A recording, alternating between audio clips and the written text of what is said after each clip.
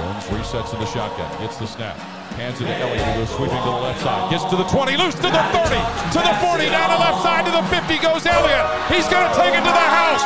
30, 20, 10, touchdown Ezekiel Elliott, 85 yards. No man can stop us. You are listening to the Buckeye Sports Blitz.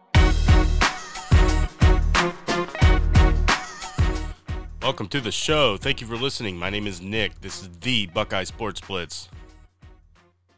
Ohio State defeats Rutgers 49-27 in what was a very sloppy game. And before I get to the game, I just want to address why I did not do a preview show or a pregame show. I was actually golfing all weekend, and it was Rutgers. Didn't think it was that big of a deal. I was planning on doing one. Ended up playing 36 holes and really didn't have time. Next thing you know, I got home and about an hour before the game, and it was pretty much impossible for me to do one. But the game itself, it started to look like it was going to be a blowout, and we were going to see some second string and third string, maybe some of those younger guys in the game early, but that wasn't the case. Ohio State was really sloppy in the second half, and credit Rutgers and Greg Schiano. That trick play punt return, as frustrating as it was watching that, all you got to do is really, for me, I just tip my cap to Greg Schiano for that. They were really pulling every trick out of the bag, and that's why I say just give Rutgers credit. But really, Ohio State, I'm not too concerned. My major concern is the depth in the defensive backfield and the running game. They're putting up decent numbers, over 200 yards a game, but that's not really Ohio State's standard as of late. And even though those are decent numbers, you can just tell it's just not the same. We don't really have a number one running back. And I see Master Teague against a Rutgers defense who I think is very well coached because of Greg Schiano. They don't really have great talent, and I think it's a concern when Ohio State's number one running back, and I assume at this point the number one is Master Teague. He has more carries, but the number one running back at Ohio State can't get to the edge and beat Rutgers defenders and run sideline to sideline. I think that's a problem. And I saw a lot of missed tackles, and not just missed tackles, but a lot of just real shitty effort. That's when I get aggravated as a fan, is when I see piss poor effort. And I mean, what was that one run where that guy didn't go down? I think Pete Werner made a great job trying to get him down, but I saw like four guys just standing there watching instead of running to the ball carrier and cleaning up. There was a lot of standing around and watching, a lot of bad effort. So I think that's part of why Rutgers was coming back in the second half. Maybe just some of the guys, they just weren't into it. But whatever. I'm not trying to make excuses. That's stuff that definitely needs to clean up. But that's self-inflicting stuff. It's not like Ohio State was outmanned or outplayed. At times they were. But I don't think that's too big of a concern that's going to linger around too long or be an issue, I should say, that's going to carry on throughout the season. But that's still, we haven't seen that in a while. It's been a while since we've seen an Ohio State defense be a little bit sloppy tackling. I do think the running game is going to maybe be a problem later in the season. I don't think in the Big Ten and even in the Big Ten championship game, I think it could be a problem, in the playoffs. But that's something that really I think needs to get going, and I think part of it is I just don't think there's a true number one running back on this team. Master Teague is what he is. He's just a one-cut downhill runner, not really great going sideline to sideline. Takes him a little bit to get his speed going, and yes, he is a physical back, and he's a guy you want to give it to on the goal line. And Trey Sermon, maybe there was a reason why he wasn't playing very much at Oklahoma, and he's dealt with a few knee injuries. So maybe that's affected him over the years. Look, he's just okay, and I think at times he can be real solid and be a contributor. But he's frustrating watching. He runs away from our blockers. He's running outside when he should just get behind Wyatt Davis, hold on, and get behind him, and then break out when you need to.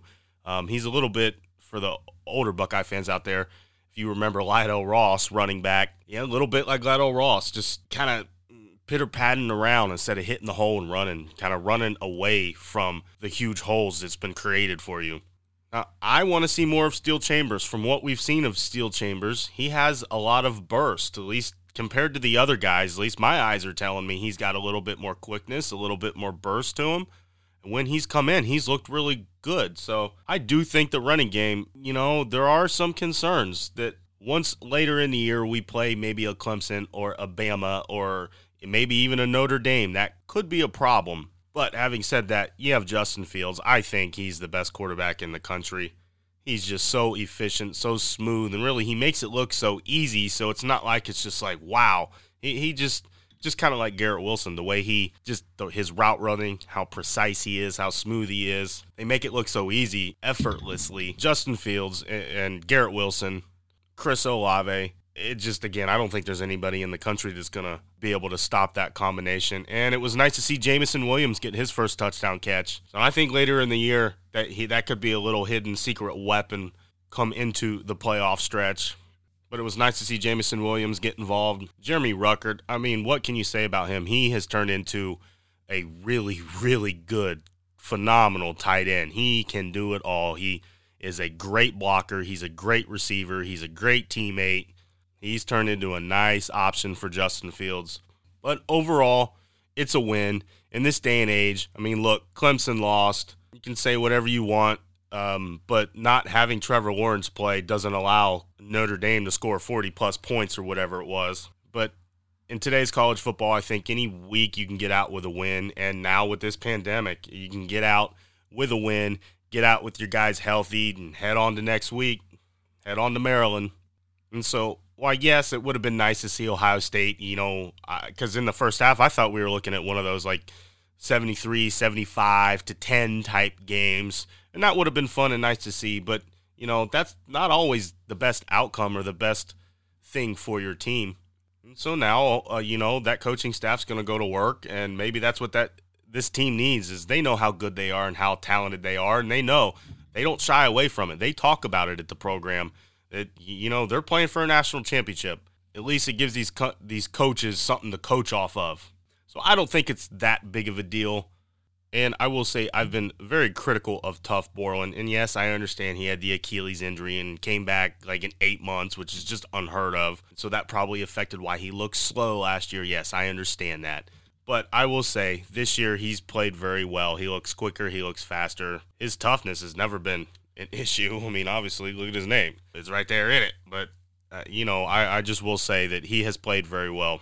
So, happy for him. Good for him. Hopefully he can keep this up. That's it for today. Thank you for listening. Next episode, we are going to talk about that team up north. They are 1-2 to start the season. I can't wait to do that show. You're definitely going to want to listen to that. Thank you for listening, however you may be listening. Be safe, Buckeye Nation. Team up north, you suck.